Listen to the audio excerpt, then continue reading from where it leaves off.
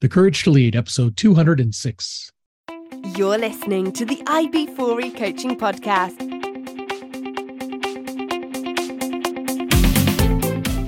Brought to you by IB4E Coaching, business coaching for executives, entrepreneurs, and small business professionals. Learn more at ib4e-coaching.com.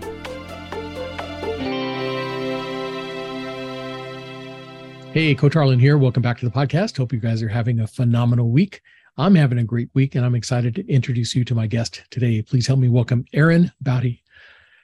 Erin is an Enneagram expert, a leadership coach, and a behaviorist who spent more than 20 years in director positions and in support of leaders who are ready to up-level their business, teams, and ultimately their lives. She's been studying and working in the field of behavior change for over 20 years. Erin has a bachelor's degree in human development, a master of public health, and is finishing her PhD in industrial and organizational psychology with a focus on personality as a framework for coaching and development. Erin has been studying and using the Enneagram for 12 years and is a certified Enneagram teacher and trainer, as well as an accredited Enneagram professional from the International Enneagram Association. Erin, welcome to the show. Thanks for having me. That's a mouthful. It is a mouthful, Enneagram. But you know what? All of these tests have always kind of surprised me. You take the test and you think, whatever, right? But then you read the results and go, holy cow, that sounds just like me. And I took the Enneagram a year or so ago, and I'm still surprised today reading through it that it is very close. I may not agree with everything in there, but it's so close to, it's like, were they looking over my shoulder? Have they been spying on me the entire time? Yes, I feel the same way. That's awesome. And I want to get into that. I'll actually bring mine up and we'll talk about it a little bit. We'll talk about how you got started, who you work with, how you help them, how Enneagram helps businesses and business owners. But before we get started, I've got some questions that I like to ask each one of my guests. Now, these are questions made famous on the TV show Inside the Actor's Studio, where the host James Lipton asks these questions of his Hollywood guests from TV, film, and stage. And I figure if they're good enough for the Hollywood elite, they're certainly good enough for my guests. So, Erin, if you're ready, 10 simple questions for you.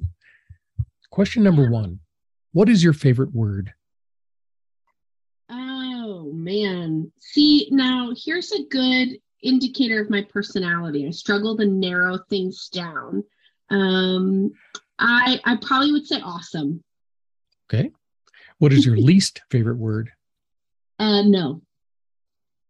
What turns you on? Stimulating conversation. Excellent. What turns you off? Prejudice. Good job. What sound or noise do you love? Oh, a mountain lake, the sort of waves over the rocks. Nice. And what sound or noise do you hate? Whining children. I have to, so I feel like I can say that. Absolutely. All right. What is your favorite curse word? Probably shit, honestly. It's the easiest, fastest word. All right. What profession other than your own would you like to attempt? In theory or in practice? I'll leave that to you. Okay, so in a dream world, which, is truly a dream world, a professional dancer. Nice. Okay. What about in real world? In real world? Yeah. I really love my job. So I think if I were to do anything, it might be to substitute teach in the public schools because they're, very understaffed at this point. And I think that would be a fun thing to sort of dabble in, but not commit to. They're understaffed and underpaid. Yes, all of that is true. Absolutely. All right. What profession would you not like to do? Probably anything frontline these days, healthcare, law enforcement, any place where we're just sort of,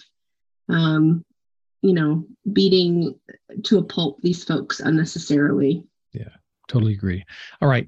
Final question. If heaven exists, What would you like to hear God say when you arrive at the pearly gates?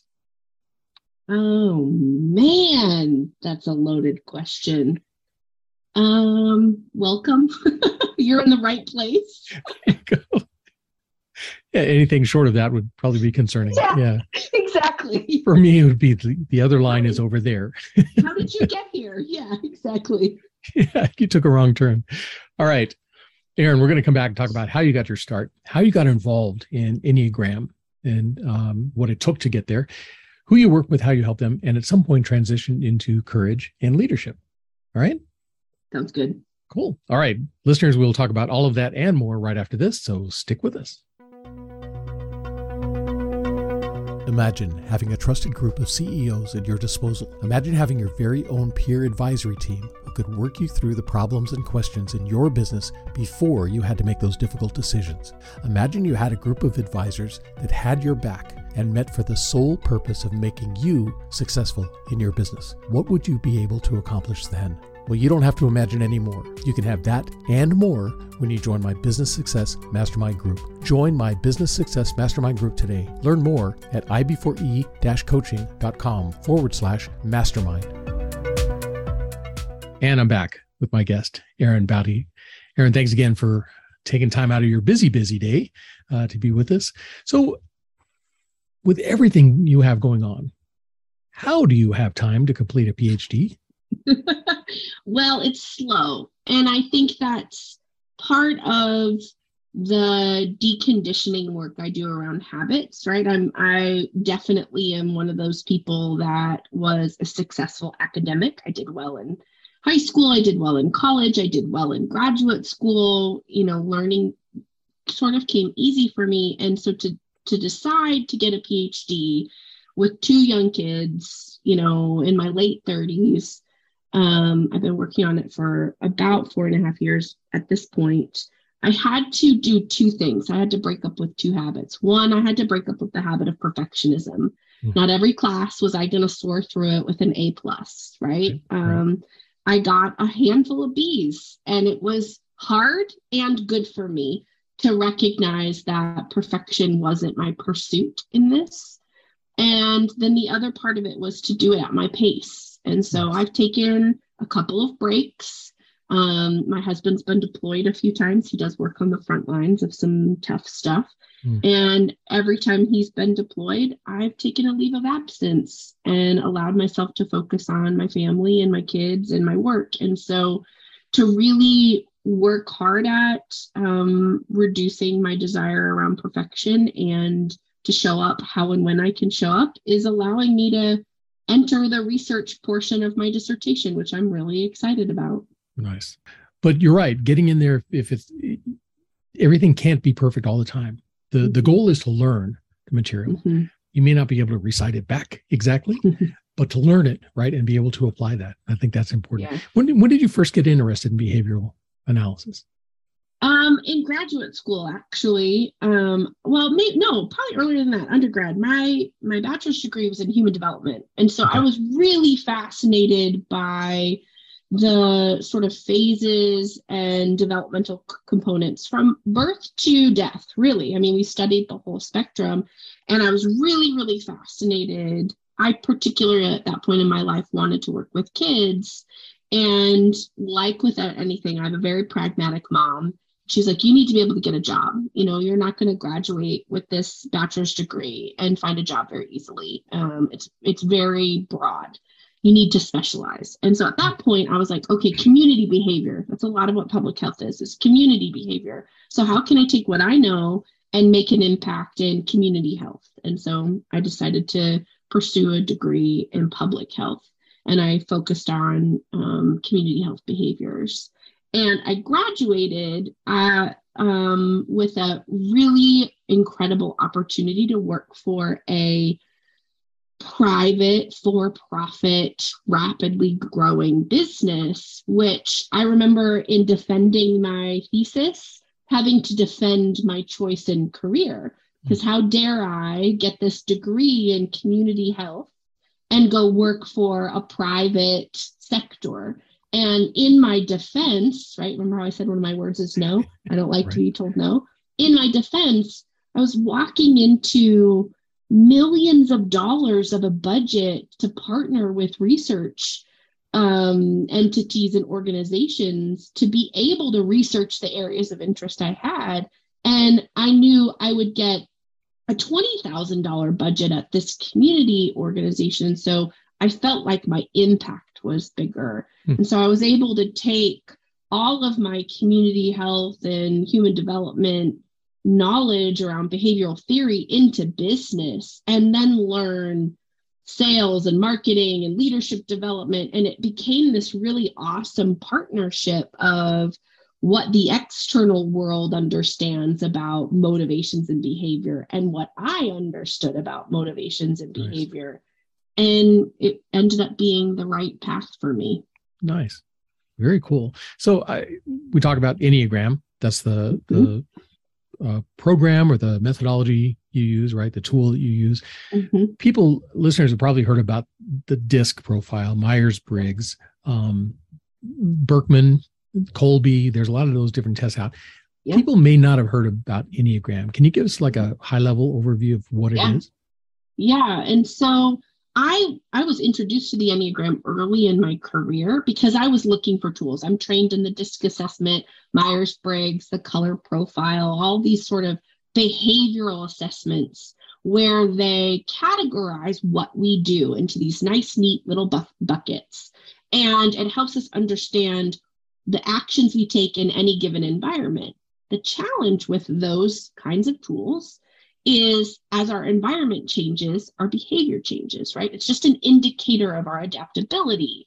It's not really an indicator of any part of our humanity. What are sort of the motivators behind the behaviors that I learned? And so when I was introduced to the Enneagram, it sort of clicked a light for me on this is the missing information around motivation underneath behavior that allows us to sort of hit fast forward in these community or business contexts around meeting people's needs, right? There's a really big difference between being a perfectionist, right? That's a behavior that is learned and reinforced, right? And not feeling good enough and not having the ability to stop working because I don't feel good enough, right? Yeah. So the difference between the behavior of perfectionism and the motivation of securing my worth and feeling safe. Interesting. So it's the motivation behind why you do what you do. You got it. Interesting. Okay. Because I guess that's the thing that kind of surprised me is when I had the Enneagram done, I forget, it was a couple of years ago, I think I did it. It came up and it said that my body type, the core emotion is anger. Like, I'm not an angry person, you know, but when you start reading what it means and how it's can help drive some of those decisions you make and things like that, it started to make sense. That's the behavior type stuff you're talking about? Yeah. And so I can give you a quick and dirty, right? The Enneagram has 9 archetypes of personality. In those 9 archetypes, there are 3 subtypes in every one. There's a fight, flight, or freeze response for every archetype. So there's actually 27 personality constructs we're dealing with, right? So it gets complicated in the typing, but the simple part of it is that the Enneagram showcases as humans, 3 centers of intelligence: the head center, the body center, and the heart center. Okay. And it teaches us the one we got good at as a kiddo, right? So okay. I started using, I'm a head center, you're a body center. It doesn't mean I don't use those other things. I absolutely do. But when I'm in my habits, when I'm not paying attention, I kind of revert back to this thing, right? And so the body centers include types 8, 9, and 1. And they are all managing their experiences of anger, but they all do it differently. So the 8s sort of express anger, the 9s repress anger, and the 1s control anger. So to say, I'm an angry type, but I might not express it or even know that I'm angry, right? Those are real experiences. Where the heart centers, the 2, 3s, and 4s, are managing disconnection. I might manipulate my relationships and serve you so that you know, are connected with me. I might earn your connection, or I might believe I'm the source of the disconnection, right? So there's this spectrum. And then the head types, the 5, 6s, and 7s, are all managing their experiences of fear, of feeling incompetent. So as a type 7, I might run away from fear and go take action. 6s might control fear by being certain, and 5s might sort of withhold their fear by pulling back and protecting themselves. So it's really just an indicator of an overused behavioral pattern. And the cool part for me about the Enneagram, especially as a behaviorist, is the work is to release that sort of habit and learn to use more of these things, right? To be a more embodied, full human, so that I'm not limited to just this fixated habit. Yeah. Interesting. So now I took this a couple of years ago. If I was to take it again, would those things change, or are they pretty much set for the individual? Well, so there's a flaw in in online testing, right? The algorithm does the best that it can to try to capture behavior and tie it to a motivation, but it's complex. So there's a really good chance that you'll take an online test again and get different results. Okay. Because oftentimes what we do with the online test is give a picture of where we are today.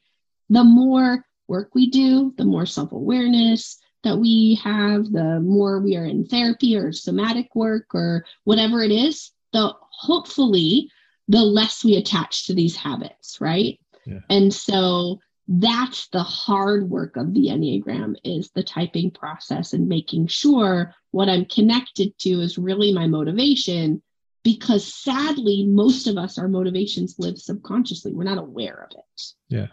Like so much of what we do is subconscious, right?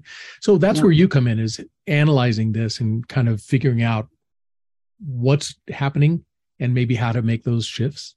You got it. I am often, what I feel like is I shine a big old spotlight, right? And I can use all of this knowledge and expertise to just bring clarity to what's already true and help you hit fast forward on supporting those habits in a way that feels more empowering and out of choice, right? Not just out of, I've always done it this way.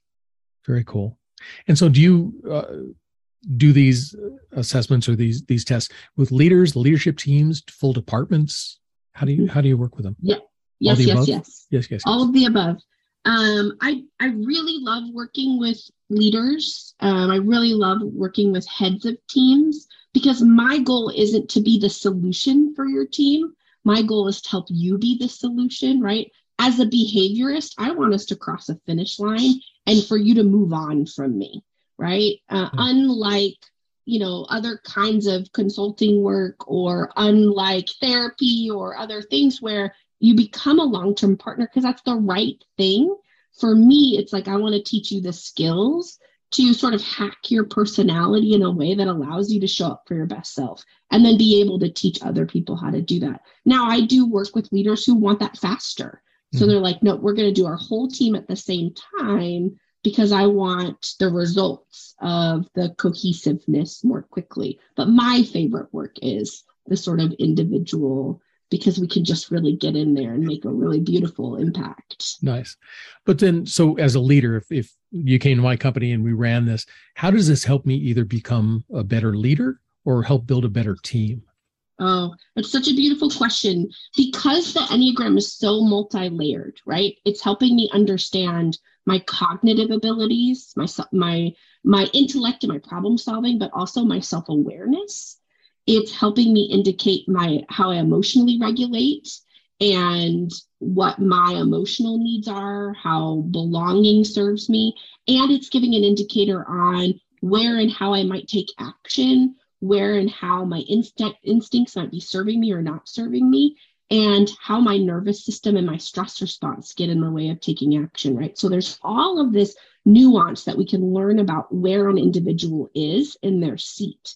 And then we get a clear picture of how synergistic all of those individuals are together, and can quickly start seeing how we're triggering each other. We don't even know that we are triggering each other in a in a fight, flight, or freeze response, right? Because we just have different habits of problem solving. So we elevate all of that information and bring it up to the surface so that we can just be better stewards of one another. And then we can build systems and processes and support tools that look like the people on the team. Nice. Very cool. Now, I know a lot of people that, and I won't mention any names, but people who do not like to take these type of tests because they're afraid how the results or how the information is going to be used against them in their job. This seems different than some of those other tests, that it can't be used as a club, to hit you with, as much as it is an opportunity to grow. That is definitely how I use it. I think I have a high moral obligation around this, being careful with this tool. I can't say that every practitioner does that, right? I've definitely seen people weaponize the information that they learn from personality constructs. There are definite environments that aren't safe for people to be vulnerable and to bring their full selves to, right? So we take into account that this work is immensely rooted in privilege. To be able to have the safety and the security to do this sort of self-awareness and presencing work. It is also why I no longer sit in a corporate seat myself, because I was working for a really long time to help build leadership teams in a national organization. And you get this wide variety of people who wanted to be there, who didn't want to be there, who didn't feel safe to be there. And it made it really hard for me to do my job. Now, being an independent contributor, my own boss, a consultant, the people who engage me want to be working, right? And so we see more effective results and change. And so I think it is really important to be thoughtful around, have you cultivated a culture of safety to be able to even do this kind of work? Yeah. And building those cultures is I mean, that's a whole topic on its own, right? Because you want to build a culture where people are confident and comfortable enough to come up and say, I have a question, I'm concerned with this, or I disagree with this, without getting clobbered, right? That's the thing about some of these tests is you're labeled, you're this color, you're this attitude, you're this, whatever name it is. And that kind of pigeonholes you in a company. And it's hard to break away from that. Right. Yeah. And I think especially when the folks in charge feel more comfortable in a pigeonhole, right? And that, to me, that's why I love working with leaders, is because I can understand where you're lacking in your self-management and your self-regulation. We can find doorways into you being more effective for other people. But if we aren't self-aware, if we don't have good self-regulation techniques, so I don't know how to bring my nervous system down, if I don't know how to manage my workload, and I don't just mean like good time management, I mean the systems and the processes that serve my needs, and then I don't have good self-worth and self-love, I don't like myself very much. If I don't have these things, I sure can't build them in other people. Yeah. And so is that where you start, kind of helping the leader understand where they're at and then help them build the rest of the team? It's my favorite work. It is absolutely my favorite work, and the Enneagram just allows us to hit fast forward in all of these areas and put language to, why is self-awareness hard? Why do I have these responses in my nervous system? Why do I feel compelled to comply with other authorities, right? There's lots of people who just do what other people tell them and work in systems that don't serve them, right? So we can get in all of this and sort of problem solve and hack in a way that leads to the ability to just have self-love and self-worth. I can't have those things if I don't know how to manage self well. Right. Wow. Yeah, it's like Maslow's hierarchy of needs for leaders. Yeah, exactly. But like you said, understanding the motivation behind, because we see people do things all the time. And you're thinking to yourself, how did that even make sense to you?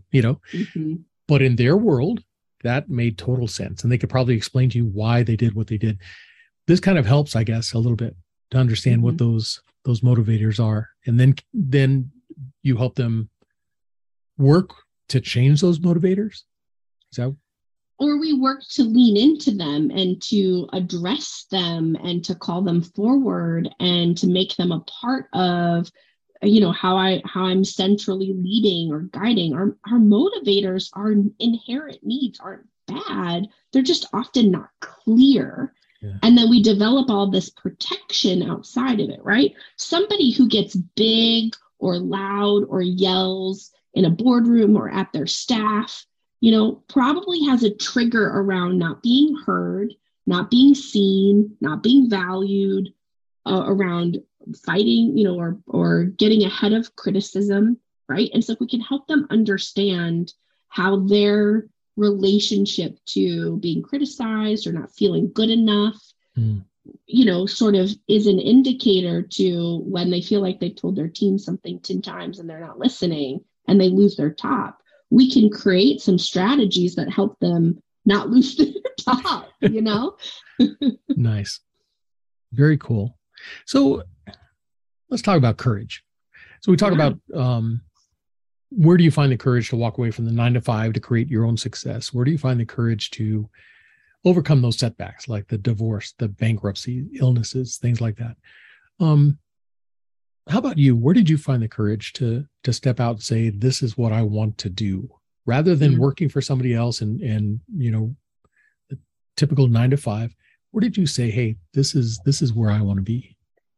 I can't take credit for it. I wish I could. I wish it was this like conscious, self-aware forethought. But I was a mom of a brand new baby and had a 2-year-old daughter who was showing some really, really, really dangerous and challenging behaviors.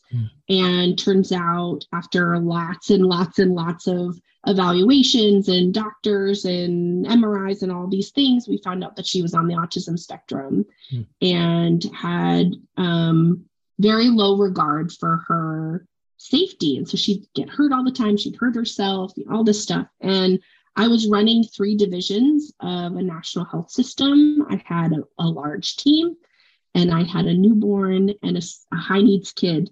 And I had to pick. Who did I want to be in this world? And as much as my competent self wanted to stay working, my heart said I had to be a mom. And so I ended up going part-time. I stepped down from my job. I turned into a project management role.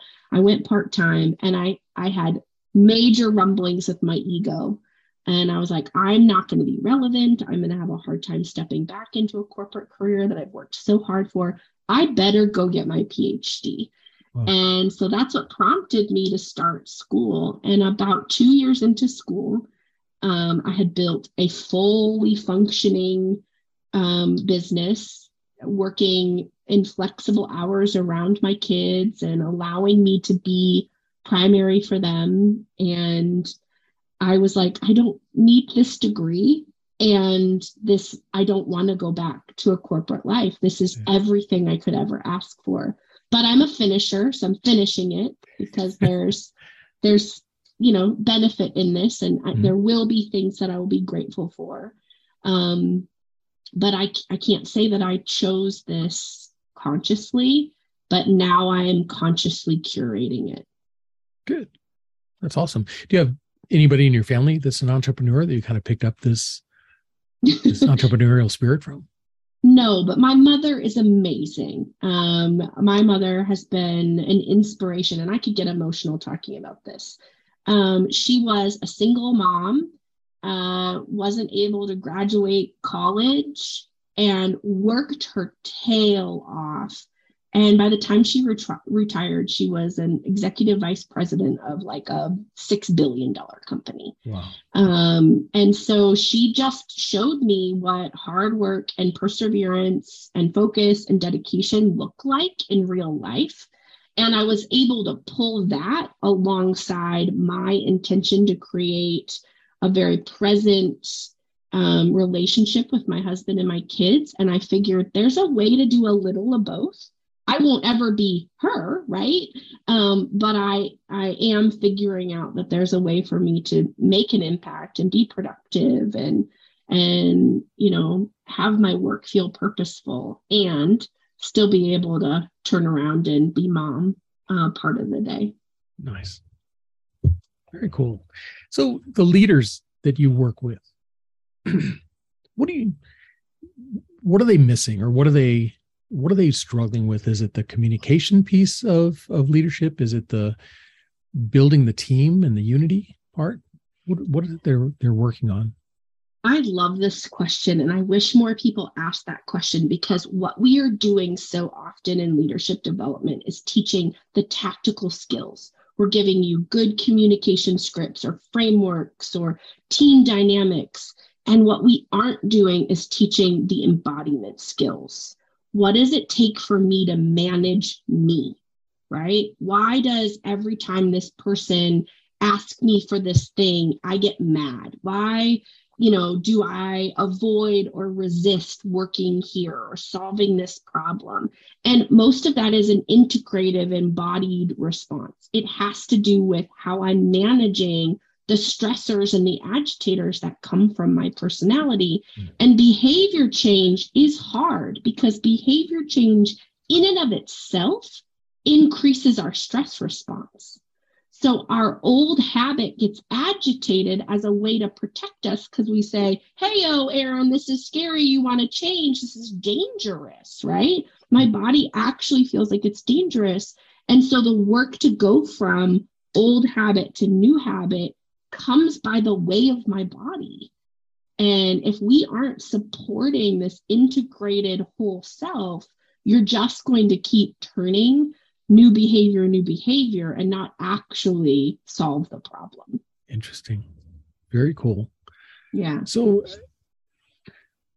you said you had big teams when you were working corporate American stuff. If I was to bump into any of those folks right now and ask them what type of leader you are, what would they tell me? What kind of leader are you? I think you'd get two responses from my first team and my second team. In my first job, I had a really strong team whom felt seen and appreciated by me, but they could experience my limitations, my own insecurities, and the devaluing of my worth, where I struggled to go fight for what was good for our team out into the organization, right? So I was good at looking down and creating this really tight-knit experience, but it didn't perpetuate outside. Whereas shifting jobs, I made a conscious choice to go into this team with the strength and to do the work I needed to do to protect them, but also lead up. And so I think you would get very different experiences from folks who are like, oh, yeah, she did fight for us and, go to the mat for us, where, my first team would say she was proud. She was a great boss, but she didn't protect us from much. And I've worked for both types of leaders and managers, right? Where the one is just try to keep everything as safe as possible over here. And then the other one that's going out and looking for opportunities to promote from within and build teams. So that is growth. That's good. Yeah.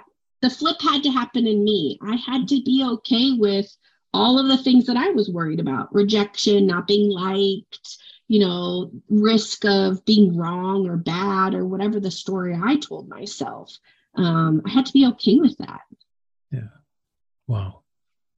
So in the bio, we said that you're a teacher, an instructor in the Enneagram. How long does it take to learn how to do this assessment and analyze it and give feedback? So I've been working with the tool for 12 years. I studied under a master Enneagram teacher for almost 6. You can go get a certification in the Enneagram in 3 months. It doesn't mean you're good at it, right?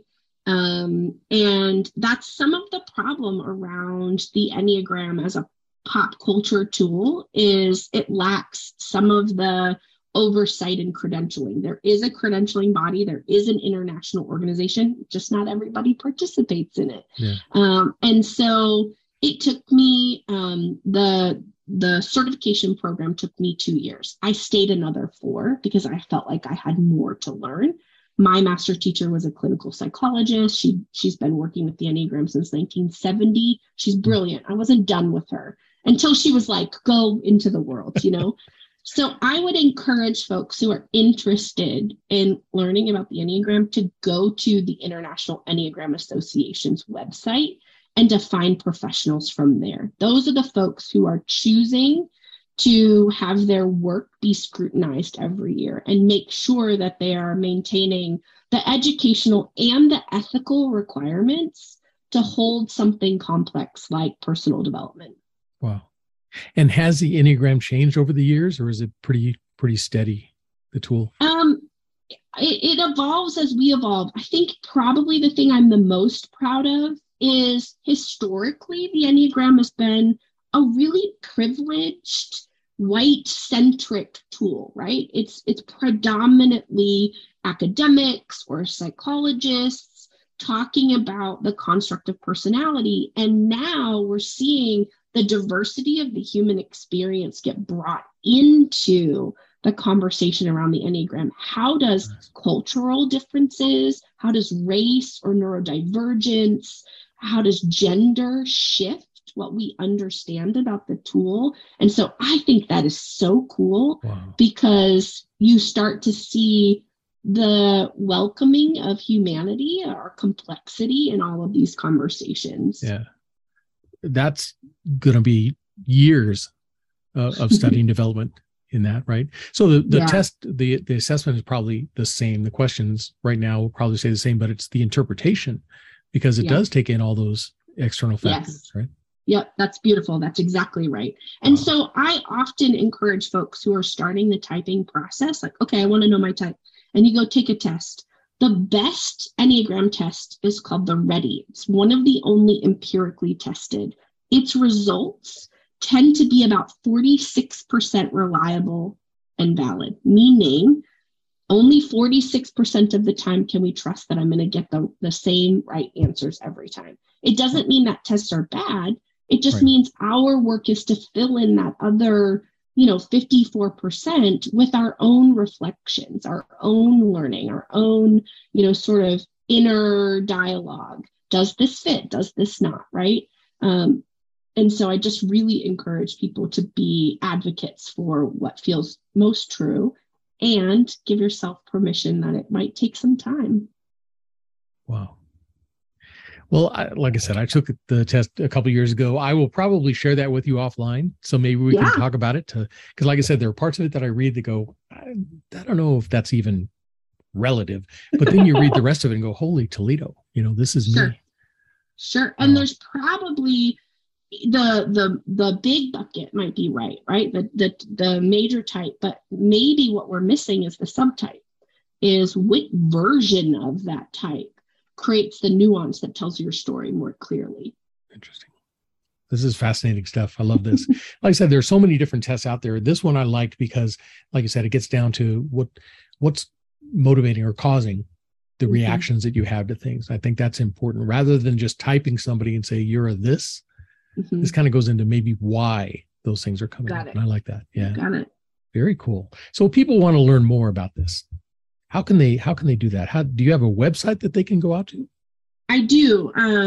They can visit me at livingtheenneagram.com. That's my website. If they are interested in exploring, that's my services and what I do for people and teams. But if they're interested in exploring type and the construct of type, I would encourage them to come find me on Instagram. Same information, Living the Enneagram.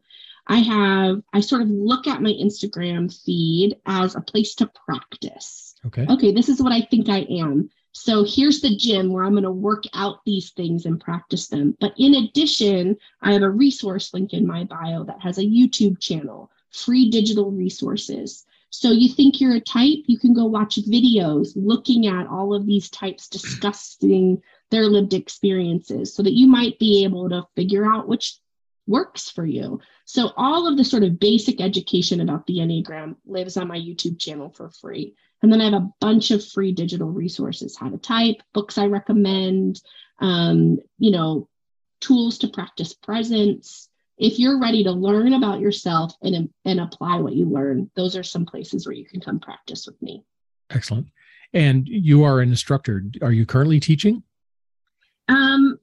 Not outside of, the work that I do. Okay. I decided in the past couple of years to sort of embody the social educator role, where I'm putting everything I know and do out online for free. And so if folks don't have the means or the access to, do one-on-one coaching, they can invest the time and the resources in and have what they need. Now, there are people like me who want to hit fast forward and just want someone to take them through it. And I do that too. But I wanted to make this really important work more accessible, right? Like our consciousness, our self-awareness, to me, is kind of like water. I mean, it's part of what fuels a healthy experience in the world. And so it should be more accessible. Nice. Very cool. Good stuff. So your PhD, when will that be done, you think? I am set to defend it next spring. So Here we go. Very cool. And what's your thesis again? I am looking at the Enneagram as a tool of self-actualization. So using Maslow's hierarchy of needs, does the Enneagram as a tool help primarily female business owners find what they need to move up, the pyramid of self-actualization? And in doing so, can I create more self-actualized businesses and teams? Excellent. Very cool. Good stuff. Well, this is fascinating. Like I said, we could talk about this forever because I love this kind of stuff. Love this kind of stuff. Thank you so much for taking time out to talk with us. Thanks for having me. I love it. Thank you. Yeah, no, this is great. Listeners, hope you guys were taking notes. Definitely check out the website. Check out the Enneagram. Like you said, you have links to where they can go and take a test online, right? Yes, I have on my Instagram, and I can actually give you a link if that's easier. On my Instagram, there's a digital shop, and you can download a free typing guide. Nice. And it's like a 7-page resource with video links and book recommendations and everything you need to sort of slow walk the journey for yourself. Excellent. I may have to check that out. Good stuff. All right, listeners, hope you guys are taking lots of notes. Definitely share this episode with your family, friends, and colleagues, and stick around because there's always more coming. That's it for me, Coach Harlan, saying so long for now.